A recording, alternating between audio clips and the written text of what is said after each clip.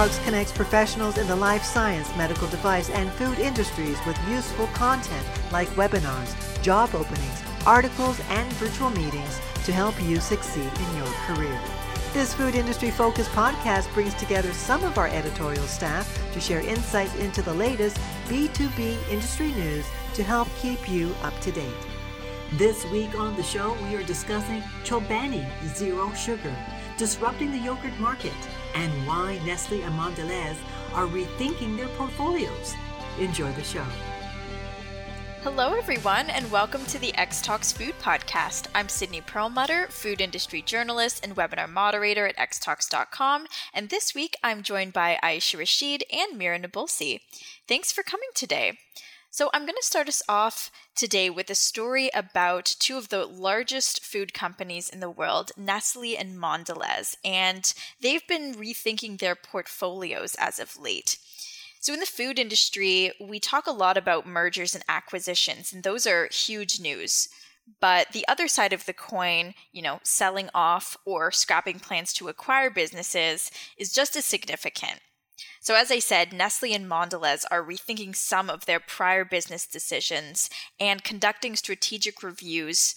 So why are they doing this? And there's some pretty interesting factors, and I'll start with Nestle. So in the last few years, Nestle has taken many steps to expand its presence in the better-for-you food and beverage category and ditching a number of product lines that don't really fall into that category. Some of those examples include plant-based brands Sweet Earth, Blue Bottle Coffee, and meal delivery service Freshly. But despite these efforts, Nestle still isn't meeting the mark, and its executives are acknowledging it. So I found an internal document cited by the Financial Times from Nestle, and the company admitted that more than 60% of their products in its mainstream portfolio are categorized as unhealthy. And more than that, only 30% of Nestle's revenue in food and beverage, which excludes products like specialized medical nutrition and pet food, achieve a rating of 3.5 under Australia's Health Star system, with 3.5 stars as the threshold for recognized definition of health. So executives recognize that a lot of the company's products, and it's not just the products, but their entire categories, will never be considered healthy, no matter how much it reforms. However, some of the document's admissions are pretty shocking, especially in the beverage category. So practically all of Nestle's beverage portfolio, 96% of it, excluding pure coffee, consists of unhealthy products, and 99% of its confectionery and ice cream portfolio are unhealthy, and just 82% of its water products meet the threshold, which is pretty shocking to me. So Nestle told Food Business News that it's working on a company-wide project to update its pioneering nutrition and health strategy. And they're looking at their entire portfolio across different phases of people's lives to ensure that its products are helping meet nutritional needs and support a balanced diet. And they say that they're going to start this nutrition strategy, or they've started it in January, and they'll talk about the outcome of it in 2022. So that was pretty shocking to me, just to see those statistics in terms of how many of its products are considered unhealthy. But now they're kind of admitting it, and with the growing health trends, trying to make a change. And in terms of Mondelez, they're actually thinking a little less broader and more of a specific segment. So at a Wall Street conference a few weeks back, their CFO, Luca Zaramella, said that the company was conducting a strategic view of its gum portfolio, and it owns massive players in the gum world like Trident, Stride, and Dentyne. So Mondelez said that in an earnings call that its candy and gum business was actually down during the quarter, and 8% on a 2-year basis. And I wondered why, but he mentioned that it's a business that has been disproportionately impacted by COVID, given the fact that it is consumed for the vast majority on the go. So people are just buying gum, at the checkout, and less people have been doing that recently. So apart from Mondelez's gum portfolio, gum as a whole has struggled during the pandemic. So the gum category overall was down 8.2% from the prior year and really down in sales. So, with Nestle and Mondelez sort of expecting rebounds from their pandemic-induced drops, it definitely makes sense for them to look for ways to improve. And once they have improved, Nestle and Mondelez could move forward on sales or other options. But I wanted to get your guys' thoughts mainly on Nestle and their unhealthy portfolio. Is this something that surprises you, or is it something that when you actually kind of, think a little bit about it, no, it's not really surprising? And do you think it's, it's definitely, it's a good idea for them to be sort of re-examining their portfolio? Yeah, I think certainly because Nestle is such a big company, and they've been tapping into, the plant-based industry and all of that stuff. You would assume that they have more healthier products in their portfolio, especially because a lot of the people nowadays are health-conscious consumers, and, functional beverages are on the rise, like we've spoken about, and things like that. So I think the idea of unhealthy eating is slowly dying out, but at the same time, junk food isn't. So it's like, where exactly do they stand, and like, what are they trying to promote? All these questions are questions I think consumers will start to question. But yeah, that's my initial thoughts on it. Yeah, I would say yes and no, because as Mira, you were saying, Nestle is, of course, known for all of these indulgent junk foods and things like that. So it's not really a surprise, but I think it's a surprise given that they have been venturing into sort of more better for you foods, but it still hasn't really caught up. And again, yeah, how do they want to position themselves? Do they want a 50-50 split, like half of their portfolio is health-based, how good for you, better for you products versus just the other half being good old junk food, right? So I don't think, like Mira was saying too, the junk food aspect is going anywhere. So I'm not completely surprised because Nestle, yeah, it's known for their stuff like their chocolates. And although the trend has been towards trying to make these things better for you, I think at the end of the day, for some of us, indulging in those kinds of foods and products from time to time is never going to go away, really. So there is a market there still, and I think Nestle should maybe stick to that to some level, maybe, I would say, just for the tradition. And of course, you don't want to have like completely unhealthy or toxic ingredients in the products, but it is something that people have grown up with. There's nostalgia there, and people will like to indulge from time to time. Yeah, I totally agree with both of you. They're in a tough position right now, and I also wonder whether or not they would be re-examining their portfolio had this information not been leaked, if you will, and become a document that anyone could see.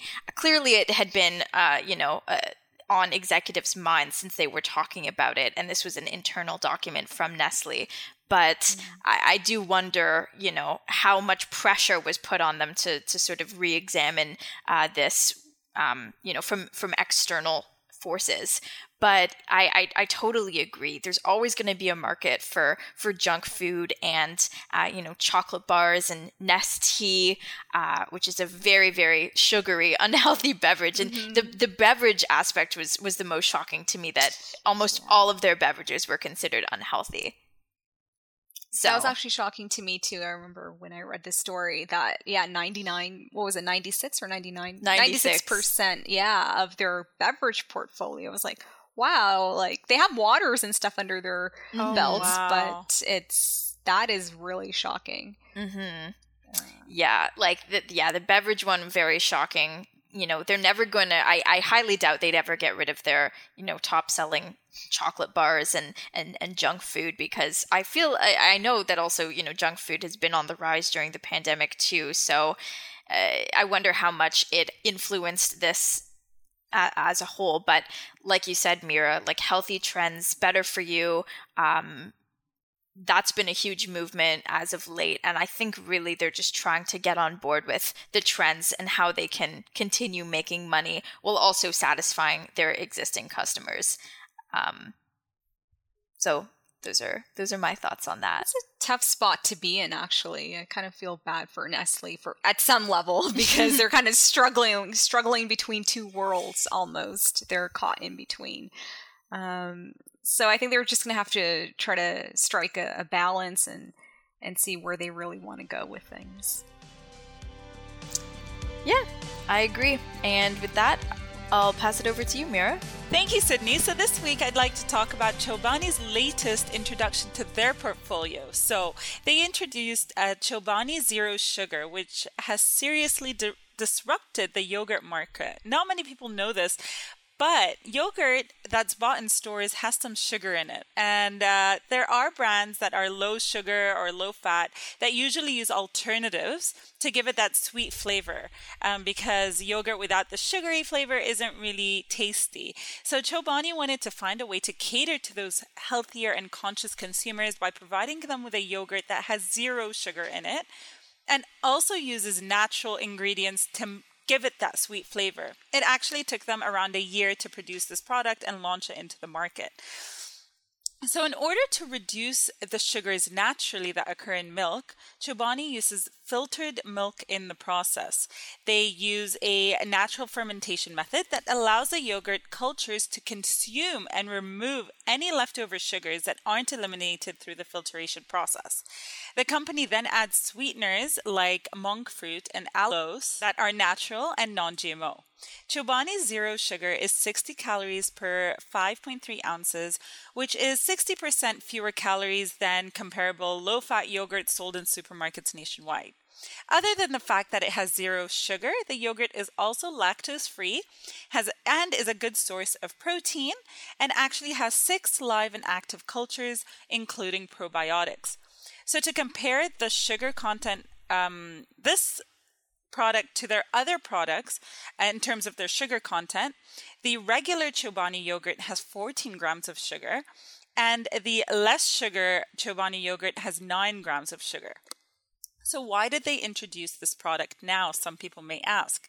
So Peter McGuinness is the president and COO of Chobani, and he said that because of COVID-19, people started to create healthier habits, especially when it comes to snacking, and it's unlikely that this trend will slow down anytime soon. So according to BNN Bloomberg, yogurt sales rose 12% in the US in 2020. This is because of an increase of at-home eating and an increase in grocery shopping.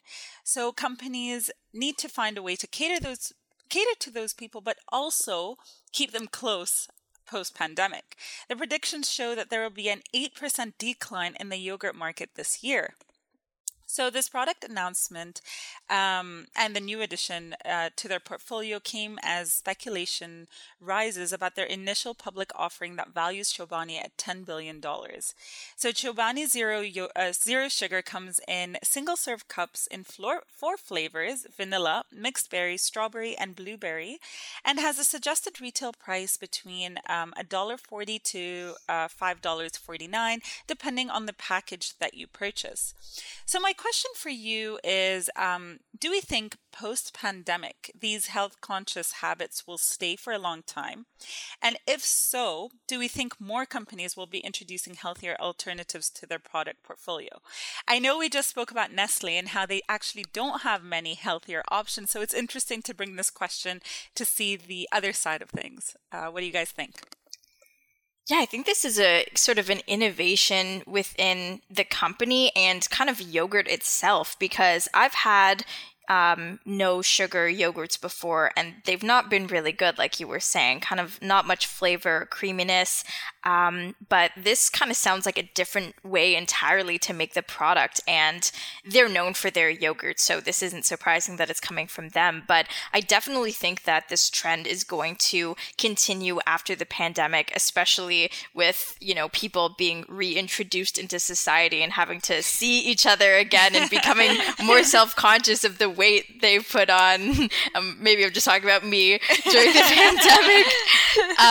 But I think it's a great idea to diversify their portfolio like this, to also maintain their, the products that do have sugar, and offer customers another alternative as well. So, I definitely think that other companies will start doing their own innovation to typically unhealthy foods. And that's a good point about yogurt too. I used to think that it was healthy because of maybe like the probiotics in it, and I never thought to look at like the sugar, the calories, or the fat. But it actually really isn't that healthy of a product, and it is consumed often with granola or other things that are sugary as well. So yeah, I really like this innovation, and I definitely think this trend will continue.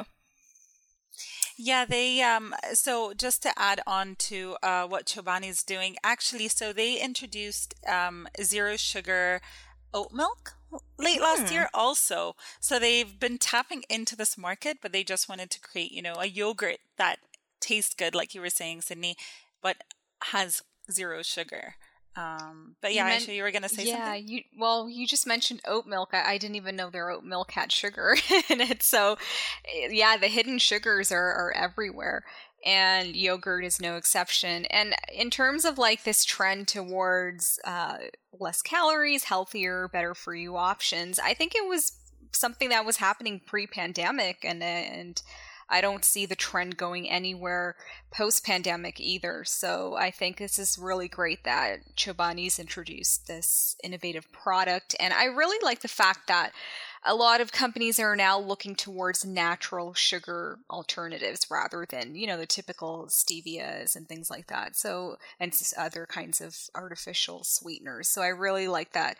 I think they used stuff like monk fruit and allulose. So that's kind of cool. That's really cool. And I really appreciate companies who are kind of taking that kind of step for better for you and more simple and natural ingredients. So this is really great to hear.